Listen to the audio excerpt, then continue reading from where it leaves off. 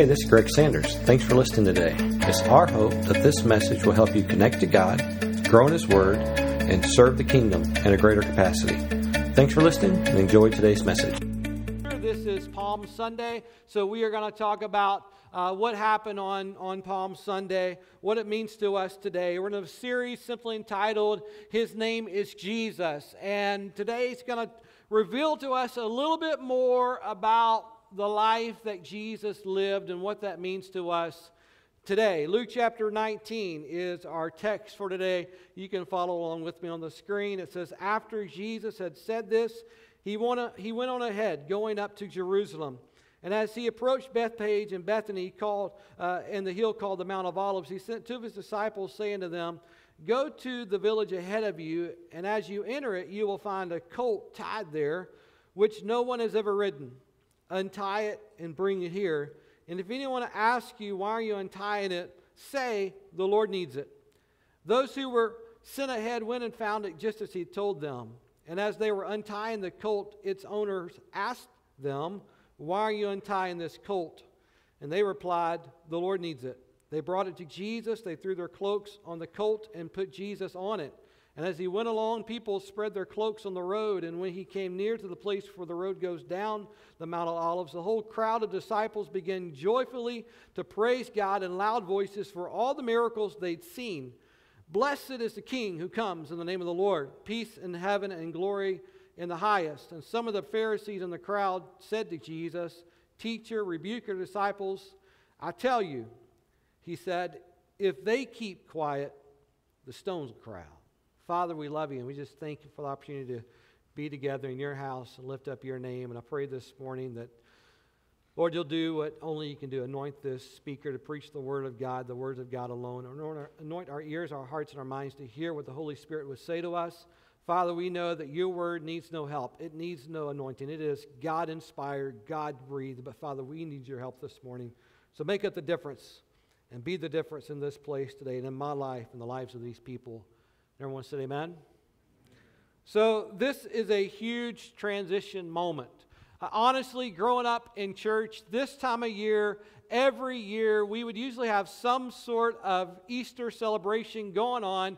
We would tell some story, some part of the Easter story, Palm Sunday, and sometimes we would even reenact this moment. We'd have people, waving the palm branches, and we would have, someone dressed up as Jesus come down the aisle and shout, Hosanna, glory to God in the highest. And as a kid, I really never understood the significance of what is going on in this moment. But friends, as we just read the scripture, I want to tell you, this is a huge, monumental, climatic moment in the story of Jesus. There's a lot of things in this passage where Jesus completely turns the page on how he operates and what he's doing. As a matter of fact, if you'll study the life of Jesus, you'll discover that up till Palm Sunday, almost any time anyone would say, hey, you're Jesus, you're the Messiah, you're the Lord, you're the one in charge, you're the one we've hoped for, you're the one we waited and wanted to see. Anytime that happened, Jesus would often say, shh, don't tell anyone. Don't mention to anyone else who I am. As a matter of fact, in Mark chapter 8, there's a moment where Jesus asked the question to his disciples, who do people say that I am? You remember the response? So some say you're Elijah. Some say you're John the Baptist, come back from the dead. And Jesus said, but well, who do you say that I am? Remember that? And Peter spoke up and said, you are the Christ. You're the Lord. You're the Son of the living God. And Jesus said, flesh and blood has not revealed this to you, but this has been told to you by my Father. And then he followed up this revelation moment in the lives of these disciples with this instruction. Now tell no one. Isn't that kind of opposite of everything you've ever been taught in church? I mean, the moment you got saved, the moment Jesus changed your life, didn't someone tell you, now take what God has done in you and go tell someone else, right? But here's Jesus working miracles. Most of his ministry, he's working miracles, and then the instructions he gives them is, don't tell anybody. He kept his divinity sort of a sort of a secret. He kept it out of the spotlight in a lot of ways. But here, Jesus goes from keeping his identity private to going public. This is a moment where he doesn't try to hide anything. This is a moment where he is, with what he's saying, with what he's doing, with the actions of his life, even the way he enters his town, everything about what Jesus is doing in this moment is proclaiming that I am the Lord. I am the Messiah. I am here. I am God incarnate. I am the one you've been waiting for and looking for, and he's here to receive people's worship. And just like, for years, Jesus has been getting in trouble keeping his identity a secret, and now he goes public and he gets in trouble again. Right? The Pharisees say, hey, don't you hear what these people are saying about you? Don't you hear that they're saying you're the Messiah, you're the King, you're the Lord? And all of a sudden they say, tell these guys to stop saying that. Tell them to stop worshiping you. You know why they said that? Because the moment the crowd started worshiping Jesus, their own insecurities began to be highlighted. All of a sudden they realized their little kingdom was being threatened. Can I tell you, there's something that happens today when you worship God? Someone else's kingdom gets threatened. His name is Satan. He's the evil one. He's the one who is in opposition to your life and your soul. And every time you begin to worship Jesus and declare that he's the King of kings, he's the Lord of lords, and that same moment the enemy knows that he is losing his grip on your life. He's losing his place of lordship in your life. Every time you lift up the name of Jesus, in that moment you lift up his name, you're defeating the name of the enemy. Friends, on Palm Sunday, the devil began to find out that Jesus was the King of kings and that the enemy was about to be diminished. This morning I'm preaching a message. I guess I should have started with a title. The title of the message is simply this: Make way for the King. That's what Palm Sunday was about. They began making way for the King. That's why they were waving the palm branches. That was how you would welcome royalty into the neighborhood, into the kingdom, was you would welcome them by waving palm branches. When they did that, they were saying, you are the King. They were making way for the King. In Luke's gospel, I believe it says that not only were they waving palm branches, they would begin to take their cloaks off and lay them on the ground and let this colt walk over. In our society, we put out the red carpet. In their culture, if you really want to honor someone, the red carpet is not just out of something you get out of a closet. It's out of the clothes you're wearing. I don't know about you this morning. When I got up to come to church, I began to ask myself this question: how dirty will I get today? Do you ever ask yourself, how dirty am I going to get today? And then you choose out your clothes depending on how dirty you plan on getting that day? No, just me? Okay. That's how I work. And so today, I didn't plan on getting dirty, so I wore my nice clothes.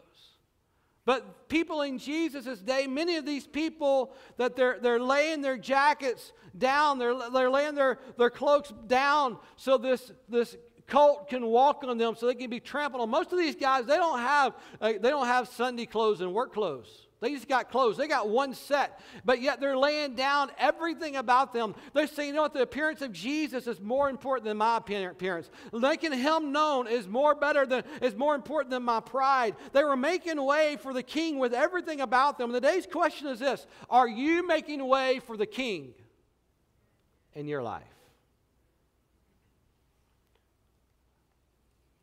Are we making way for him? In this account, there were some making room for the King, and there were others making excuses.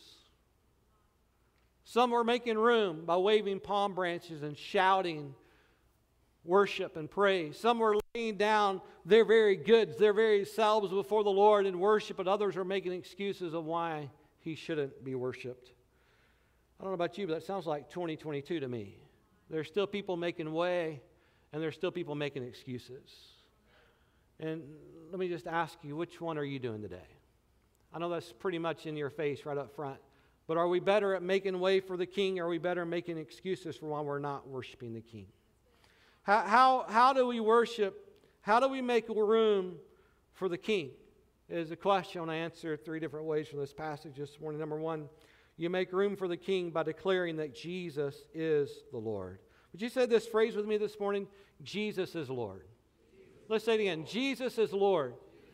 That terminology sounds so churchy that I'm not sure if we understand the effects of that declaration. I'm really not sure if we understand exactly what we're saying when we say Jesus is Lord. I mean, I don't know about you, but there's no one else that I call Lord. I don't even use that phrase outside of church in dealing with God. But the term Lord simply meant this. It still does, by the way. Authority, majesty, and divinity. So when people were shouting that Jesus is the King and He is the Lord, they were saying He is the divine one. He's the one sent from God. He's the one that has all authority over everything. The winds and the waves obey Him, right? People are healed in front of Him. That's what they were declaring when they said, "You are the Lord." And when Jesus preaches and when He's teaching, did you know that Romans chapter 10 actually says if we're going to be a Christ follower, we have to acknowledge Him as our Lord, right? For in your heart you got to believe that God raised Him from the dead, and with your mouth you got to declare that Jesus is awesome. No. That Jesus is our Savior. No. Jesus is our Redeemer. Jesus is our forgiver. All those are true. But here's what you got to profess. If you're going to be a recipient of salvation, you've got to decide that Jesus is Lord. I've discovered that a lot of people are comfortable with Jesus being their Savior and their Redeemer, but they really don't like Him to be their Lord. Because Lord means He's in charge and you're not in charge. Lord means my life is about what He wants done, not what I want done. Let me ask you, how's your prayer life? I know I'm getting kind of preachy this morning in your business, but most of your prayers telling Jesus what you need to help do, what He needs to do for you, are asking Jesus, what do you want me to do for you? Because that's what Lordship is about. It's about His agenda, not my agenda. So when they said, Jesus, you are Lord, they were saying, you're the King. And if we're going to make way for the King, we need to declare that He's the Lord, and not us. We got to proclaim it with our mouth, and that seems like such a basic way to start. But that's how Jesus starts. He comes down the hill, or He comes into Jerusalem, and the first bit of instructions, he changes his vocabulary a little bit. He tells the disciples, I want you to go to town, you're going to find a colt, it's going to be tied up, no one's ever set up on it, I want you to get it, and if someone asks you, why are you taking this colt, just tell them, the Lord needs it. In that moment, the Jesus who'd been telling, don't tell anyone I'm the Lord, that Jesus identifies Himself. He says, tell them the Lord needs it. The Lord needs it. It starts with His mouth. It starts with how He describes Himself. And today, our acknowledgement of making room for the King, it's got to start with our mouth declaring He is Lord. Number 2, we declare He's Lord with our actions. He said, go to the village and you're going to find the colt, untie it, bring it to me. You know, this whole activity is not just Jesus showing off.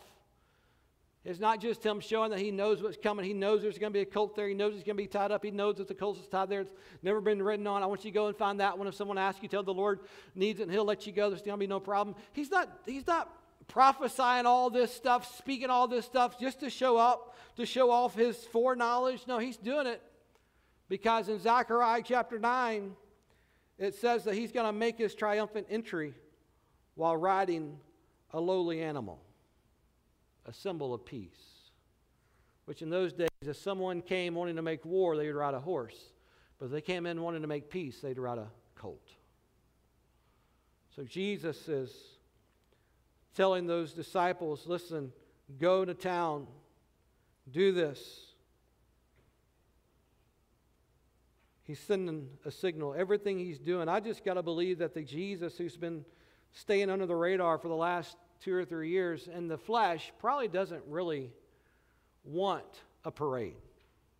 I've read just enough about Jesus to understand that he didn't go around seeking a parade. He never sought attention. Crowds would chase after him. As a matter of fact, there's a little bit of text that could show that Jesus had to strategically avoid crowds. Several of the miracles that happened in Jesus' ministry were happening while he was trying to escape the crowd. But here's Jesus. He's not trying to escape the crowd. He is setting himself up for a parade to enter Jerusalem, not because he wants the attention, but because he wants to fulfill the Word of God. And that's how you make room for the King. Is you say, it's not really about what I want in the flesh. It's about, am I fulfilling the Word of God?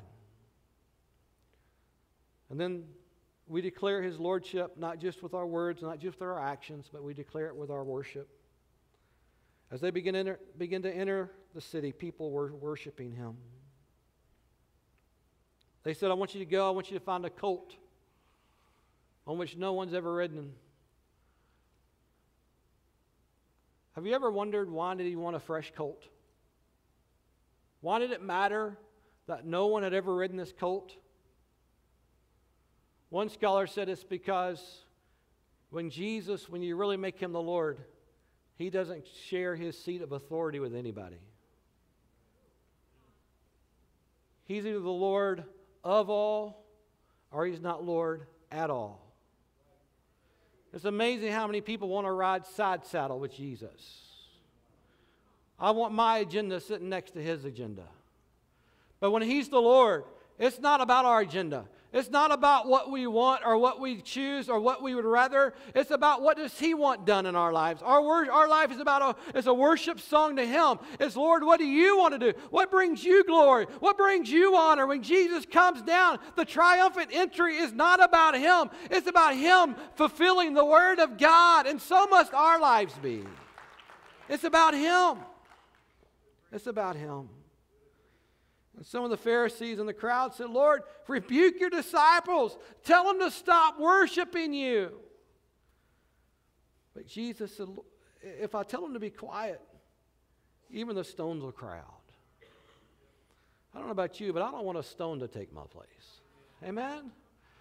I want to be in line with recognizing. I want to be in line with making room for who God is in my life. And I do that by declaring He's Lord. Number 2, I do it by believing that He delivers His Word always.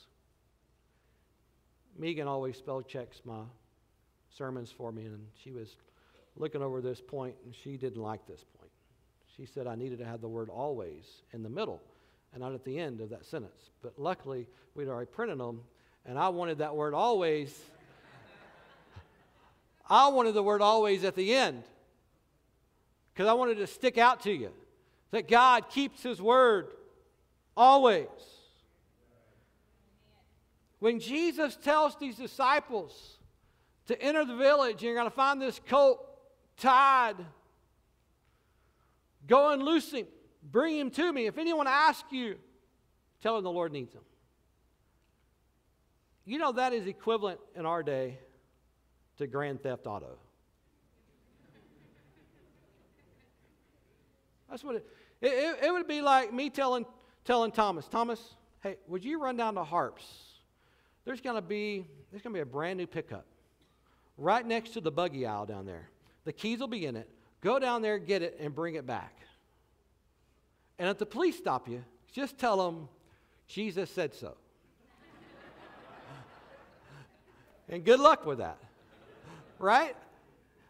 I mean, his dad said, don't listen to him. So these guys, they go. I mean, they go down, and there's some people that think, well, I'm sure Jesus already had it prearranged. He'd already called someone on the cell phone ahead and told them but I mean, why would Jesus add all this mystery? If Jesus had prearranged all this, why wouldn't He just say, hey, go down to Billy's house. He's got an extra coat. He's tied it up for me. Jesus isn't he often doesn't make hard stuff or easy stuff hard. He's usually making hard stuff simple. So I don't think He just made this up. I think He's supernatural providing for what is happening here. And so they go down and they find the colt exactly where it was. And someone asks them, and they said, the Lord needs it. The Lord needs it. And they miraculously released them to take the colt to Jesus. And the Bible says when they began to come down the road near the Mount of Olives, that people began shouting and worshiping Jesus, laying their clothes on the ground for the colt to walk on, waving palm branches, worshiping Jesus. And here's what the word says: they're worshiping him for all the miracles and wonderful things they had seen and heard him do.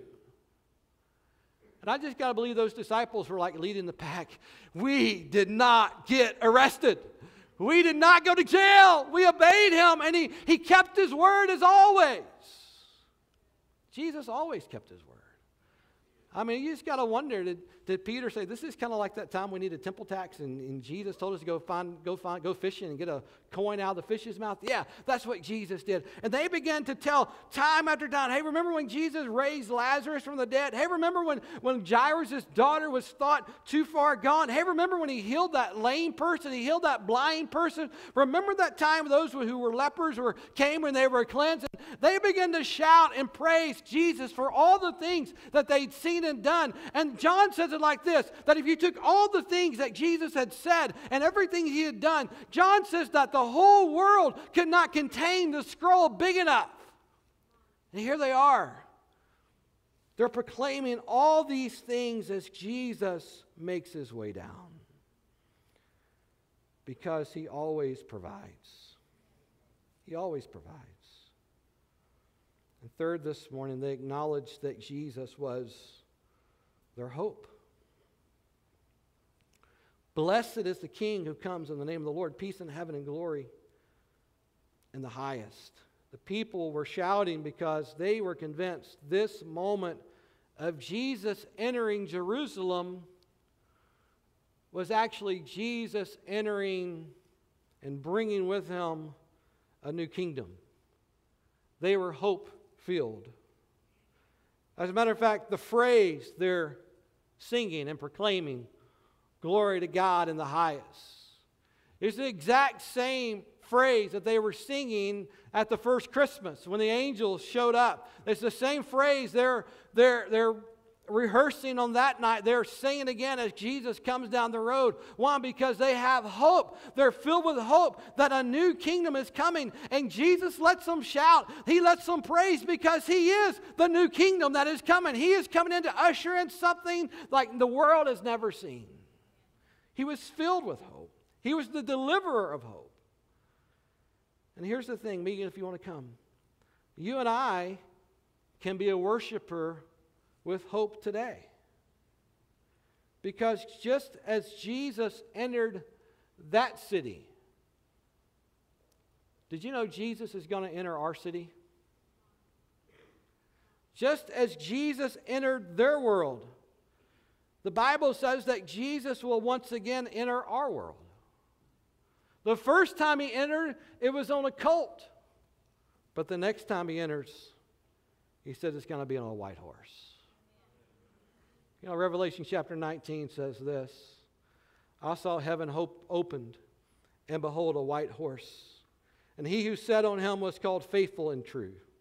And in righteousness he judges and makes war. His eyes were like a flame of fire. On his head were many crowns. He had a name written that no one knew except for himself. He was clothed with a robe dipped in blood, and his name is called the Word of God.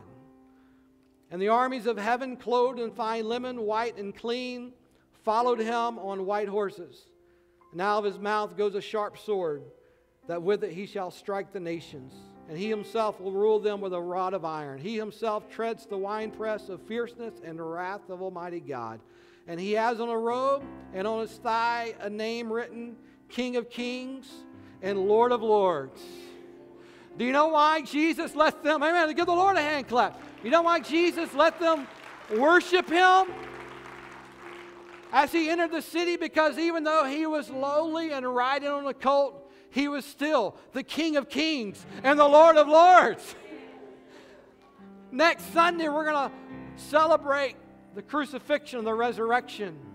But we got to remember, He was never a victim in any of that.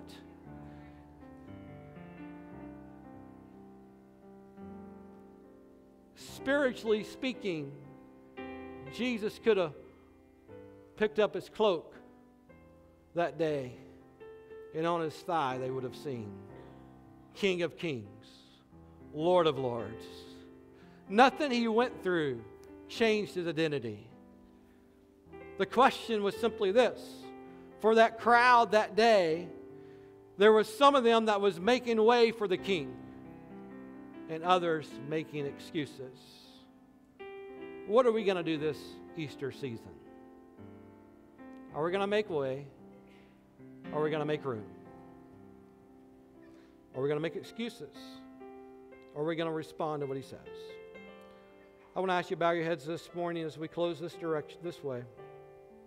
You're in the room this morning, and perhaps you say, Pastor, with my life, I have not been making room for the King. Perhaps you've just been busy making excuses. You thought, well, someday later, I'll give my life to Christ. Someday later, I'll get things right for Him. Someday later, I'll do what He's speaking to my heart to do. But your life has been making excuses instead of making room. And today, the Holy Spirit of God is speaking to you, saying, this is your day to move from making excuses to making room for Him. How do I do that? First step, we said it this morning, was you confess with your mouth that Jesus is Lord. Today, you say, Pastor, I need to do that. I'm not right with God, but today, I'm not going to make any more excuses. I'm going to make way for Him in my life. And you sense the Spirit of God leading you that way. Would you just lift a hand real quick? That's me, Pastor. Pray for me. I'm making that decision today. I need to give my life to Christ. Amen. Secondly today, church family, I want to ask you, what's your worship been like? What's your life been like? Have you been living for Him or living for yourself? This past week I was preparing for this message, and when the Lord just kind of gave me that picture, that mental picture, I just felt the Holy Spirit say too many people are trying to ride side saddle with the Lord. They're trying to co-pilot their life. I've seen on people's bumper stickers, God is my co-pilot. If that is true, then you're in the wrong seat. He didn't come to be your co-pilot. He came to be your Lord. He came to be your leader. Your Savior, yes. Your Redeemer, yes. Restore, yes. But most of all, He came to be your Lord, because when we really get a good glimpse of our life, we understand we need Him. On our own works is not enough. So in this closing prayer today, I want to pray for those in this room who say, Pastor, I've been keeping my hands on the wheel too much. I've been trying to lead Jesus my direction instead of allowing Him to lead me His direction. And today the Lord is challenging some of you to let go, as the Spirit of God spoke earlier in the service, to let go of what's in your hand. Let go of your control. Let go of your excuses. Let go of your opinions. And let Him drive your life today. So, Father, I pray today for those who've just been, or they've been trying to steer you their direction instead of allowing you to move them your direction. God, today we just repent of that. We repent of that today. We say, Lord, forgive us. We let go of that direction today. We let go of that way of thinking, that way of operation. And today we just say, Lord, you lead us. You guide us. You direct us. And Father, in every way possible, we want to make room for you. We want to make room for you in our life, with our worship, how we live, how we speak, what we do. We want to make room for you in our home. God, we want to make room for you in our businesses and everything we put our hands to. We want to make room for you to lead us and guide us and direct us, because you're the one that came for us. We want to make room for you. In Jesus' name. Amen. Would you give the Lord a hand clap for His word today? Amen. We love you, Lord. Hey, God bless you for worshiping with us today. I want to challenge you this week. Be here Easter Sunday. Bring someone with you, and every day make room for the Lord. Hello, this is Greg Sanders, pastor of the Assembly here in Cabot. I want to say thanks for listening today. If you are ever in the Cabot area, we'd love to have you join us for a service. For service times, check out our webpage at theassemblycabot.com. Thanks again for listening. We hope you have a great day, and God bless.